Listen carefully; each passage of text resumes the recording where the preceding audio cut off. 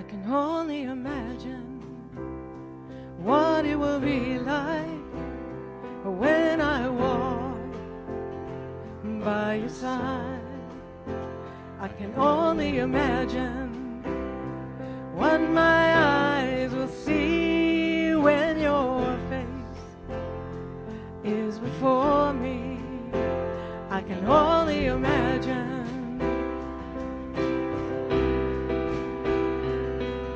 Surrounded by your glory, what will my heart feel? Will I dance for you, Jesus? Pouring over you, be still. Will I stand in your presence? Or to my knees will I fall? Will I sing hallelujah? Will I be able to speak it all? I can only imagine. I can only imagine.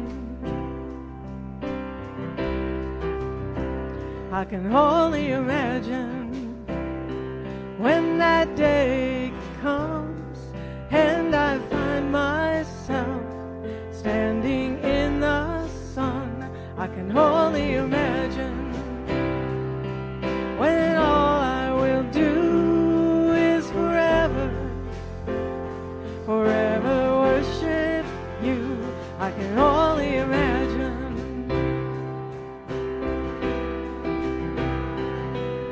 Surrounded by your glory, what will my heart feel? Will I dance for you, Jesus? Or in all of you be still? Will I stand in your presence? Or to my knees will I fall? Will I sing hallelujah? Will I be able to speak it all? I can only imagine. I can only imagine. I can only imagine. Oh, I can only imagine. Wow. Have you ever really spent the time to imagine that day?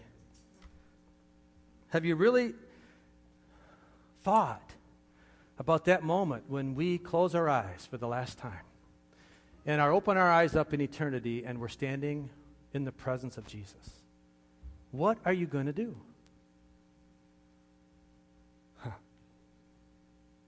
It's fun to imagine that. I just can't. I can't imagine it, actually.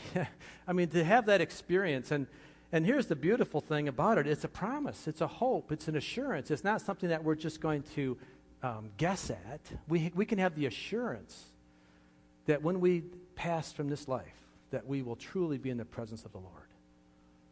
Amen. It's a good thing. Well, this morning I want to speak about resisting and standing firm in the battle that we're in. A few weeks ago, we spoke in detail on the subtle terms of sin, the subtleness of sin, and how it works to come into our lives in the little things. The devil doesn't come normally head on with the big sin. He normally kind of works us a little bit.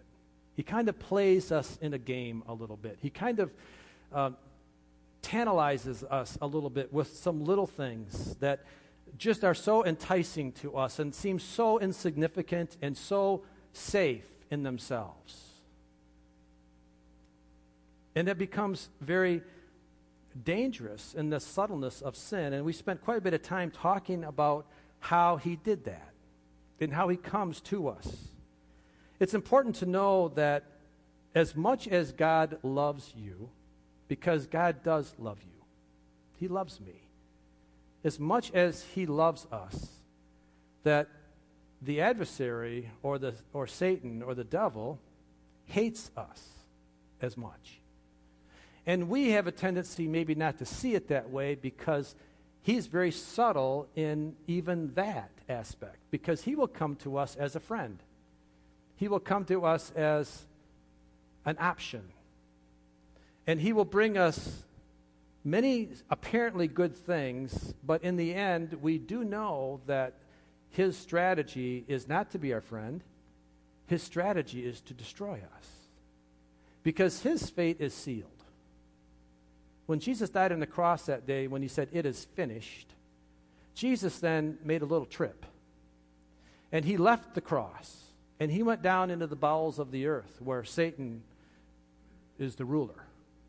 And he went down and he took something from Satan that mankind gave to him 1,000 years or so before that, and that was the keys of life. And Jesus went down and he said, "Satan, those are mine now. I paid the price. I died for all those sins. And now I have earned those keys back. And now you give them to me because you don't have the right to hold on to them any longer." And so Jesus went down and he took back the keys that were given to Satan. And he's holding on to them today, and he's offering them to us if we would just reach out and receive them. It's called by accepting his sacrifice. It's called about accepting him to be our Savior and then making him our Lord. And because of that, Satan really is angry. And I'm not giving Satan any glory by talking to Satan or talking about Satan. But what I'm doing is making it known that we have an adversary, and it's important that we know his strategies, and it's important that we understand that he is still alive, even though his fate is sealed. He's still roaming the earth trying to destroy as many people as he can, because he wants to take people with him. He wants to take people to hell. We have to talk about hell. As much as we imagine heaven, here's the other side of that. Imagine you wake up and you're in hell. Imagine you open up your eyes and all you smell is sulfur, and you feel the heat and you feel the stench, or you smell the stench, and you know that you have missed it forever. Guys, I know it's not easy to talk about, and I know it's not a popular topic, but we must talk about hell if we're going to talk about heaven. We must understand that that's just as real as heaven. And for all those that are going to wake up in the courtrooms of heaven, there's going to be that many more that are going to wake up in hell because they followed the deceiver. And it's important that we realize that. We have a choice. Today is the choice. And we need to recognize this and live in it in such a way that I know now I want my eternity to be in heaven. And I want to have that relationship with the Lord today, so that I know then. See, in reality, if I can't get excited about Jesus today, then how can I really be excited about Jesus in heaven? That should be kind of a marker in our heart. If we don't really understand and if we can't get excited about being in the presence of the Lord today, why do you think, logically speaking, why do you think you will be enjoying the presence of Jesus in heaven? That should be an indicator that maybe my heart isn't really in the right spot. I'm just offering you a suggestion as a way to examine your own heart. Because if this seems foreign, if this seems boring, if this seems totally, I'm just not connecting with this at all, there's work to be done. Doesn't that make sense? Yeah. Remember, the devil is defeated. Remember that his fate is already sealed. He is trying to get at God, but he cannot. God is the creator. Satan is the created. He's one of us. He's one of the created beings. And here's his strategy. Because he can't defeat God, what he's going to do is attack those that God loves so much. Imagine that, and I know this is a vivid and a hard thing to imagine, but someone breaks into your home and your wife and kids are there and they bind you. And you're strong enough in your own right not to give in. And you're not going to give them what they want as the dad because you're going to handle it. You can take it. You can take the whatever torture they give you. But you know what's going to happen? What they would do is they would go to your wife, or they would go to your child, And could you imagine being bound up and then watching someone go there with your spouse or your child? How much that would hurt? That's kind of what's happening right now in heaven. That's kind of what's happening right now in the courtroom of heaven, is that Satan is coming after us. And understand that hurts God. That's why he hates sin so much. That's why he has such a detestable taste in his mouth, and that's why he's so adamant that he wants us to reach out to him. And if we will reach out to him, he will rescue us from the tempter. It's up to us. We need to reach out. Since Satan can't overthrow God, he's coming after us. Just so we know. And I'm just basically saying that not to depress anybody or not to go down a road of discouragement, but I'm telling you that because we need to know who our adversary is, and I'm going to talk to you this morning about how we resist him and how we stand against him. Our text is 1 Peter chapter 5, beginning at verse 8 and 9. Be alert and of sober mind. Your enemy, the devil, prowls around like a roaring lion looking for someone to devour.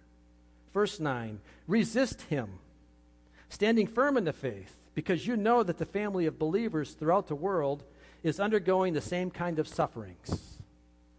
Let's take a minute and pray. Father, we just come to you in Jesus' name. And Lord, we ask you to enlighten our hearts now. Give us the revelation knowledge that you want us to have so that we then can be effective combating the enemy of this world. So just give us your insights. We ask this in Jesus' name. Amen. I want to focus on verse 9. It says, resist him, standing firm in the faith. Resist him, standing firm in the faith, because you know that the family of believers throughout the world is undergoing the same things. Now, first of all, it brings me comfort to know that I'm not the only one going through the stuff. You know, it's just nice to know that all people that call themselves Christians are undergoing the same level of persecutions. And it gives me that reason, it gives me that confidence to know that because I'm not alone.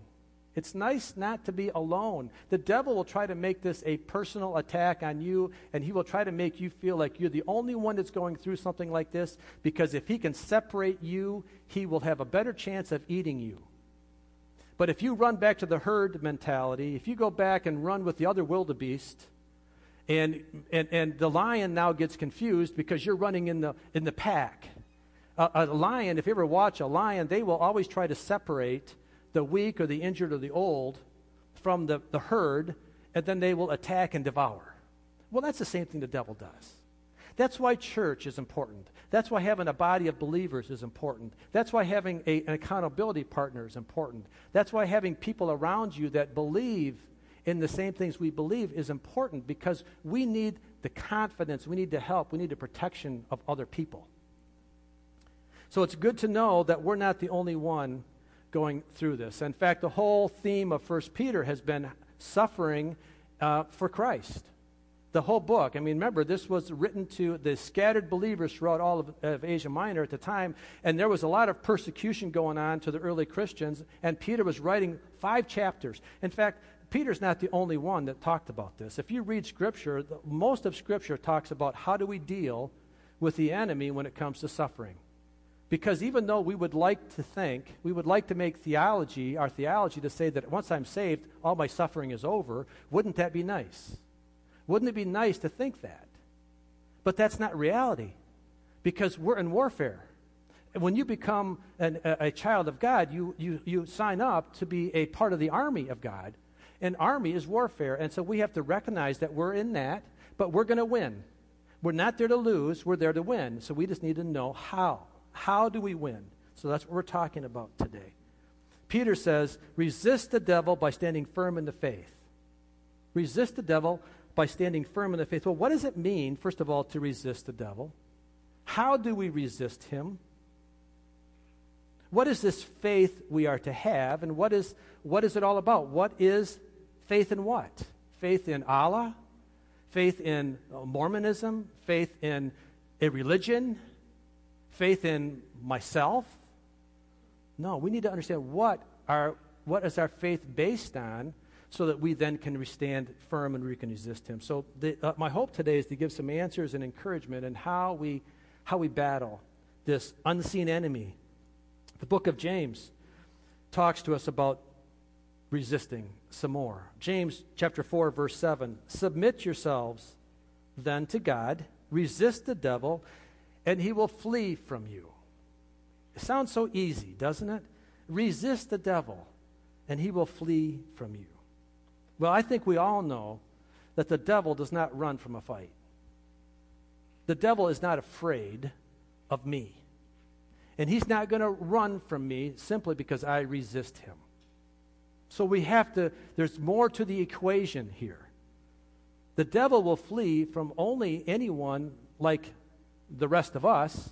We only flee from those that are in authority over us.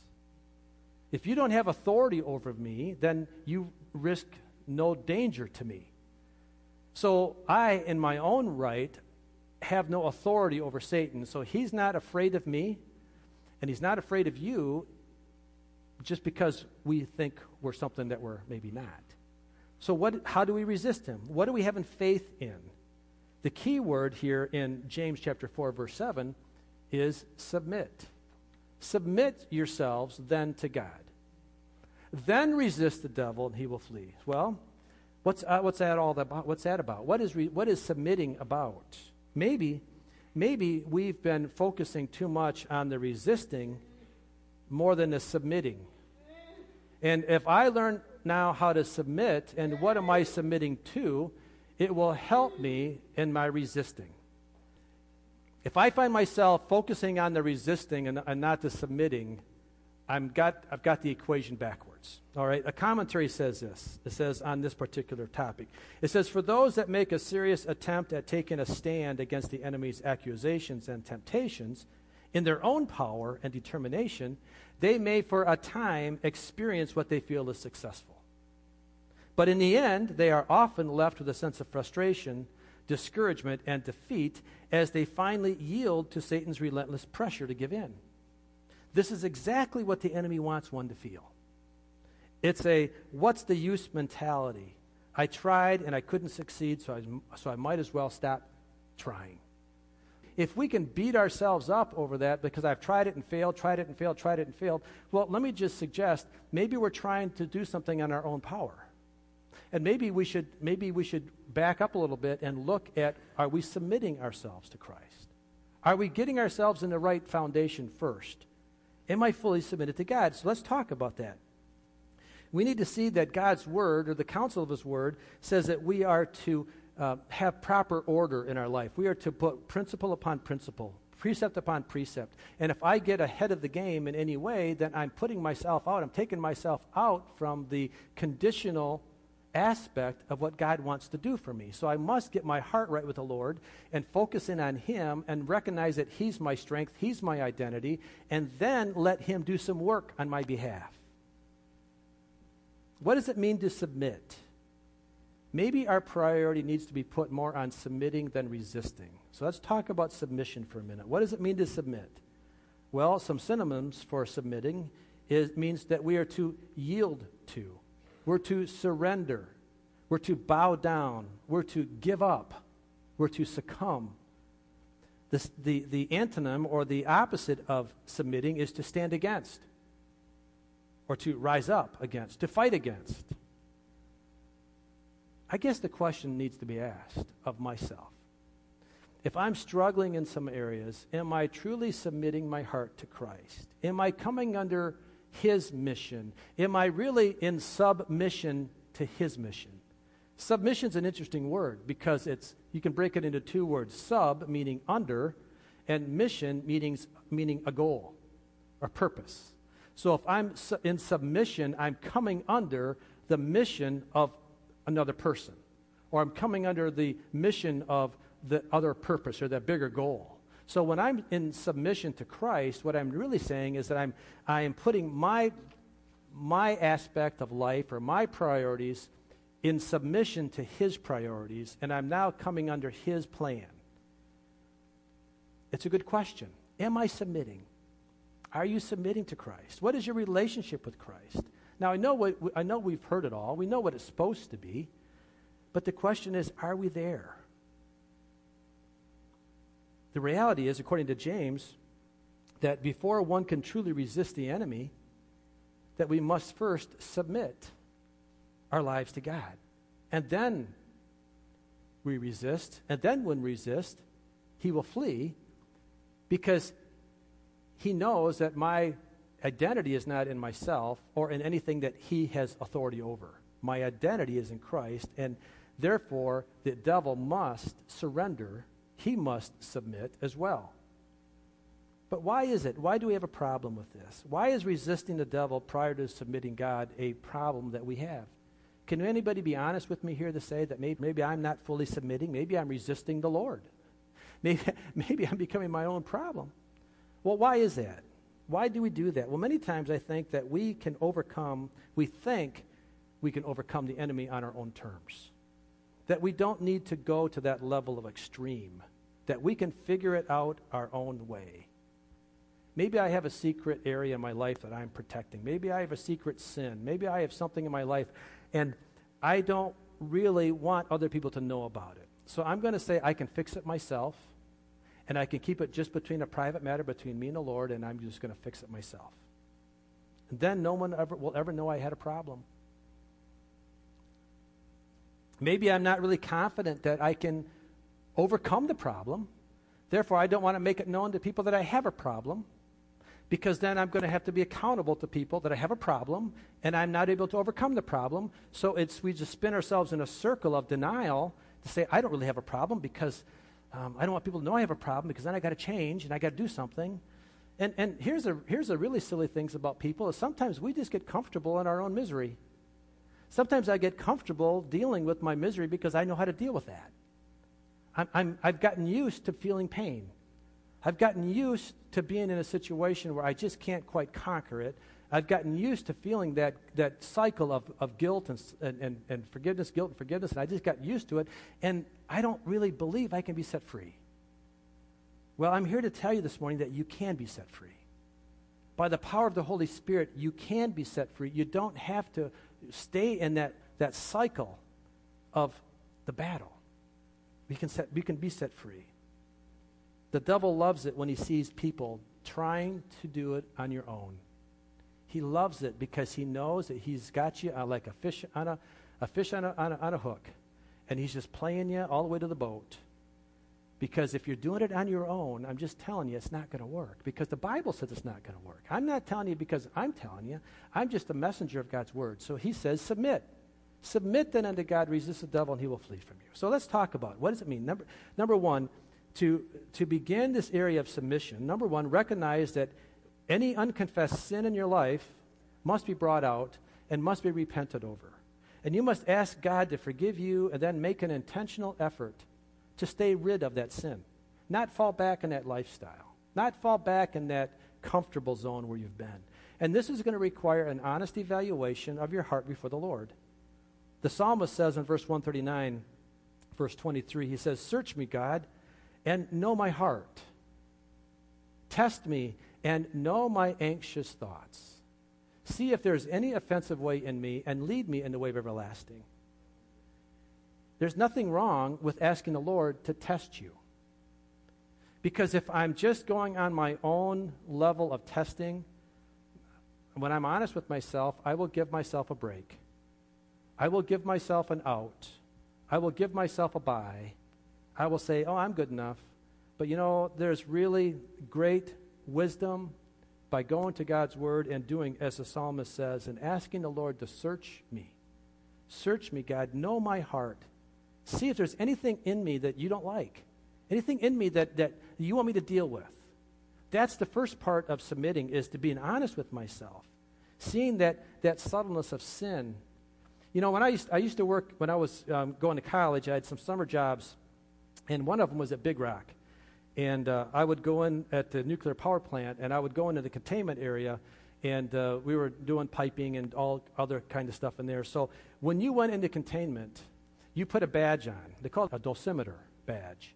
And what that badge would do, it would record the levels of radiation that you're picking up. Because it's not that you pick up that one big dose of radiation, and you only can have so much before it starts to do some pretty serious damage. So you would wear the dosimeter badge, and then whenever you'd come out, you'd read it in front of a scanner, and it would tell you how much radiation you picked up on that particular mission. Well, you know what? That's kind of what sin is. Sin comes in the little doses. It's the little doses that are the ones that are the most damaging because they kind of slide by the system. If I didn't wear that badge on a regular basis, and if I was getting more radiation than I should, I'm only hurting myself by doing that. By not wearing that badge, I'm not cheating them, I'm cheating me. So the same thing with the levels of sin. If I'm allowing the little levels of sin, the little secret sins to pile up, they just get bigger and bigger and bigger, and soon they grow into something that it grabs me and entraps me, and all of a sudden I'm in a big problem. And so what we're trying to do is recognize the subtleness of the sin and recognize that I must confess it. And the reality is, if I confess on a regular basis, on a daily basis, it's the best way to do it. It's the best way to live, to say, Lord, just search me today. What did I do yesterday? What did I do last night? Where's my heart today? Am I doing right? Am I okay? Am I in relationship? Good questions to have. And then we need to be intentional to protect that relationship. So once I have that relationship, and once I'm assured of that, now, step number 2, I need to pray and prepare for God's help and His guidance in living a life of victory. How do I do this? Well, Ephesians, Paul, the writer of Ephesians, tells us in chapter 6. This is a very common passage of Scripture. You've all read this. If you've been in the Bible, you have read this passage at some point in time. It says in Ephesians chapter 6, starting at verse 10, it says, "Finally, be strong in the Lord and in His mighty power. Put on the full armor of God, so that you can take your stand against the devil's schemes. For our struggle is not against flesh and blood, but against the rulers, against the authorities, against the powers of this dark world, and against the spiritual forces of evil in the heavenly realms. Therefore, put on the full armor of God, so that when the day of evil comes, you may be able to stand your ground, and after you have done everything, to stand." Verse 14, "Stand firm then, with the belt of truth buckled around your waist, with the breastplate of righteousness in place, and with your feet fitted with the readiness that comes from the gospel of peace. In addition to all this, take up the shield of faith, with which you can extinguish all the flaming arrows of the evil one. Take the helmet of salvation and the sword of the Spirit, which is the word of God." There's a lot of words there. And, I'm not so sure we fully understand how to put on the armor of God. If I was going into a Roman battle, I would put on pieces of armor physically. I would put on a helmet, a breastplate. I would put a belt around that would hold everything together, that I could put my sword in. I would pick up a shield, and I would physically go into battle with things that would be used to protect me. But what does it truly mean to prepare ourselves by putting on the armor of God? Well, the belt of truth. The belt of truth means that we live in truth. That we live in understanding and applying what's true of God's Word. That we see our lives based on the truth that God's Word brings to us, not on our version of it or not on a twisted angle of it, but no, we base our life living on and looking for and seeking out truth. So we don't get bogged down with the deception and the distractions that the enemy would bring. So the belt of truth means I live in truth. The breastplate of righteousness. This is something that goes across my chest. This breastplate, it's a leather or a metal breastplate that protects my chest. What's in my chest that's so important? My heart. Really, the heart is the seat of a man's identity. It's really not your head. It's really your heart. When the Bible talks about your heart, it's really talking about that is the center. That's the seat of who you are. And so by putting a breastplate of righteousness over my heart, what that says is I want to protect my heart from anything that's unrighteous. I want to look for the things in life that are the good things in life, the things that truth would reveal to me as the right things to do. So I'm putting a breastplate or a protection over my heart that I don't allow my heart to think about and dwell on the things that would bring evil into my life. So I'm putting a breastplate, I'm putting a protector over my heart. And I'm intentionally walking in a holy and righteous lifestyle. It's my intent. feet fitted with the gospel of peace. Now that's kind of a strange one, that you're shodding your feet with the readiness that comes from the gospel of peace. First of all, recognize what the gospel is about. What is the gospel? The gospel is defined as the good news. The good news is that I'm a victor. The good news is that Jesus died on the cross for me, and I have my sins forgiven. That's the good news. So I am to put on the shoes of the peace that comes with recognizing the good news. So that when I walk in my life, I'm walking in peace, knowing that my heart is forgiven, knowing that I'm on a right road, knowing that I'm living a righteous life because I've got my breastplate of righteousness on, I've got the belt of truth on, my feet are walking in a level of peace because I have the gospel. I know the good news and I'm applying it and I'm sharing it with other people. That's what it means to put on the shoes of peace of the gospel. The shield of faith. The shield of faith with which we can extinguish the flaming arrows of the evil one. Now, faith is an interesting thing because faith is that I am putting my belief in something that I can't see. I'm putting my faith into something that I can't smell, I can't touch, I can't taste it, but I'm believing in it and I'm trusting in it.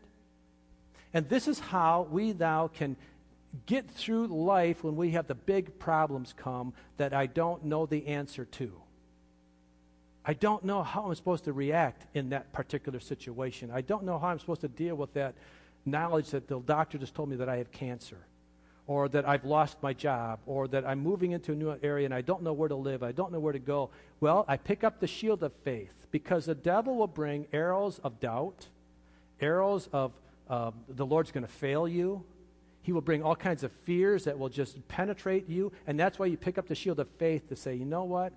I don't know the answers, but it's not important that I know the answers because I have the shield of faith protecting me because I'm putting my faith in God who is bigger than everything around me, bigger than the circumstances, and I trust him and know that he has my better life in store.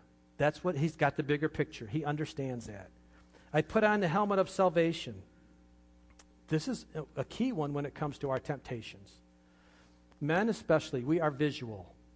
Whatever goes into our eyes goes into our brain. And you know what? We are so tempted with the things of this world. It can be money, it can be riches, it can be sex, it can be any other thing that would just entice us away. And by putting on that helmet of salvation, what I'm doing is I'm guarding my thoughts. I'm taking captive those thoughts that come to me that I could dwell on them, I could daydream about that, I could get distracted by that, I could have a fantasy world in my mind. And no, but I put on the helmet of salvation, I'm saying, Lord, I know that I need to keep my mind before you. These are steps how we prepare to submit. And then we pick up the sword of the Spirit. The sword of the Spirit is the Word of God, that's the only offensive weapon we have here. Everything else is defensive. The sword of the Spirit is I'm reading the Bible, and now I take what I learn and I use it against the enemy. I use it to declare my holiness. I do it to declare my position in Christ. And all of these are very necessary pieces of battle armor, and I must put them on before I get to the battle. It's like me getting in my car and driving down the road without my seatbelt on, thinking that, well, when I'll put my seatbelt on when I'm getting in the accident, that I can get my seatbelt on before I hit that car. Well, you know that's not going to work. If you don't put your seatbelt on before you start driving the car, and if you have an accident, you don't have time to put your seatbelt on. Well, this is what it is about submitting to the Lord. We don't start submitting when the problems come. We start submitting as we're preparing our life. I got to put on the armor so that I can go into the battle. I don't put it on in the middle of the battle. I put it on before. So that's the second thing we do. We have to prepare ourselves intentionally to submit.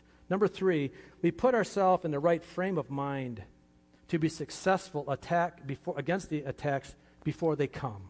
Philippians chapter 4, verse 1. Therefore, my brothers and sisters, whom I love and long for, my joy and crown, stand firm in the Lord in this way, dear friends. And then skip down to verse 4. Rejoice in the Lord always. I will say it again, rejoice. Let your gentleness be evident to all. The Lord is near. Do not be anxious about anything, but in every situation, by prayer and petition, with thanksgiving, present your request to God, And the peace of God, which transcends all understanding, will guard your hearts and your minds in Christ Jesus. It's hard to imagine that the Word tells us to rejoice in the problems. Rejoice. But he says it 2 times. Rejoice, rejoice. As we take our eyes off of our burdens and start rejoicing in the Lord, we are beginning the walk of submission. We are looking at our trust to be in the Lord's faithfulness and not in our own ability. So therefore, I can release the anxieties and the burdens, knowing that he will take care of them. Verse 7 says, and the peace of God, which transcends all understanding, will guard your hearts and your minds in Christ Jesus. The peace. Man, I love peace. God's peace is the opposite of human anxiety. God's peace is the opposite. As I engage in submission and surrender to God, when I look to him and I say, I'm trusting you, I'm submitting my life into your hands, even in the midst of the problem, I'm now allowing his peace to come into my heart when I don't even understand how it can come in. That's real faith, where I am just trusting the Lord. I don't know how you're going to take care of my kids. I don't know how I'm going to pay this bill. I don't know how I'm going to get out of this situation. But Lord, I'm surrendering to you. I'm submitting to you, and I am just trusting. And the word says that the peace of God, which transcends or is above all understanding, will come into our hearts and will guard our hearts. Even if I don't understand it, knowing that God holds the bigger picture gives me great peace. Knowing that he is my source. And then I can look at Romans 8:28 and really believe it and really know it because Romans 8:28 is a great verse. And we know that in all things, not just some things, in all things, God works for the good of those who love him, who have been called according to his purpose. These are the people that have submitted themselves to Christ. This is your verse. If you've submitted your heart to Christ, and if you are working on a daily basis to intentionally keep your heart protected, keep the armor of God on your life, if that is your lifestyle, then this is your verse. Because then you can go back on this and say, we know that in all things, God works for the good of those who love him. I love him, he works for my good. Amen. Do you want victory over your life? Do you want victory over the enemy that would come and steal your peace? Then the answer is to submit. The answer is to submit first to Christ and then resist. Don't start resisting until you've submitted. Don't start thinking, I'm going to do this on my own, until you first submit your heart to Christ. And when you do that, then he is picking up your battle. Jackie, would you come? The Holy Spirit is our change agent. Romans 12:2, do not conform to the pattern of this world, but be transformed by the renewing of your what? Of your mind. Then he will be able to test and approve what God's will is, God's good and pleasing and perfect will. Prepare your heart, prepare your mind to think about good things. Go back to Philippians chapter 4, verses 8 and 9. It says, finally, brothers and sisters, whatever is true, whatever is noble, whatever is right, whatever is pure, whatever is lovely, whatever is admirable, if anything is excellent and praiseworthy, think about such things. Get your mind in a mindset of thinking about the good things that God has for us. Whatever you have learned or received or heard from me, put it into practice. And the God of peace will be with you. You want peace? Think about good things. You want peace? Submit your heart to Christ. And then I love Psalm 37, 3 and 4. Trust in the Lord and do good. Dwell in the land and enjoy safe pasture. Take delight in the Lord, and he will give you the desires of your heart. Delight yourself in the Lord. Take the time to praise the Lord. Take the time to worship the Lord. Take the time to appreciate his goodness. Take the time to know that he is on your side and that he is battling with you and for you against the enemy. And when I can take that stand, when I can submit to him, truly give my heart over to him, and then begin to delight myself in the Lord, now he changes my heart to accept his desires. It's a beautiful thing. It's a beautiful exchange. Let's pray. Father, we just come to you in Jesus' name.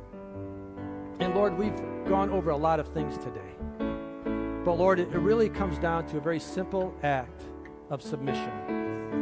Lord, that I would truly just look at my life, examine my life, and then recognize who you are in the midst of all of this, that you are my Father, you are my Creator, you are my God, you are my heavenly strength, you are my identity, and I would practice and put into practice by giving over to you the things that are bothering me, the things that are inhibiting me, that I would submit to you and that I would trust you.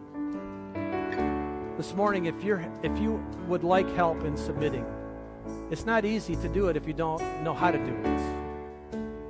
So this morning, if you need help in that area, can we pray with you this morning? With your eyes are closed, I just want to give you an opportunity to respond to this, because I don't want you to walk out of here thinking that I'm going to do it on my own. We just talked about how we can't do things on our own. We want to help. We want to be a part. We want to pray with you.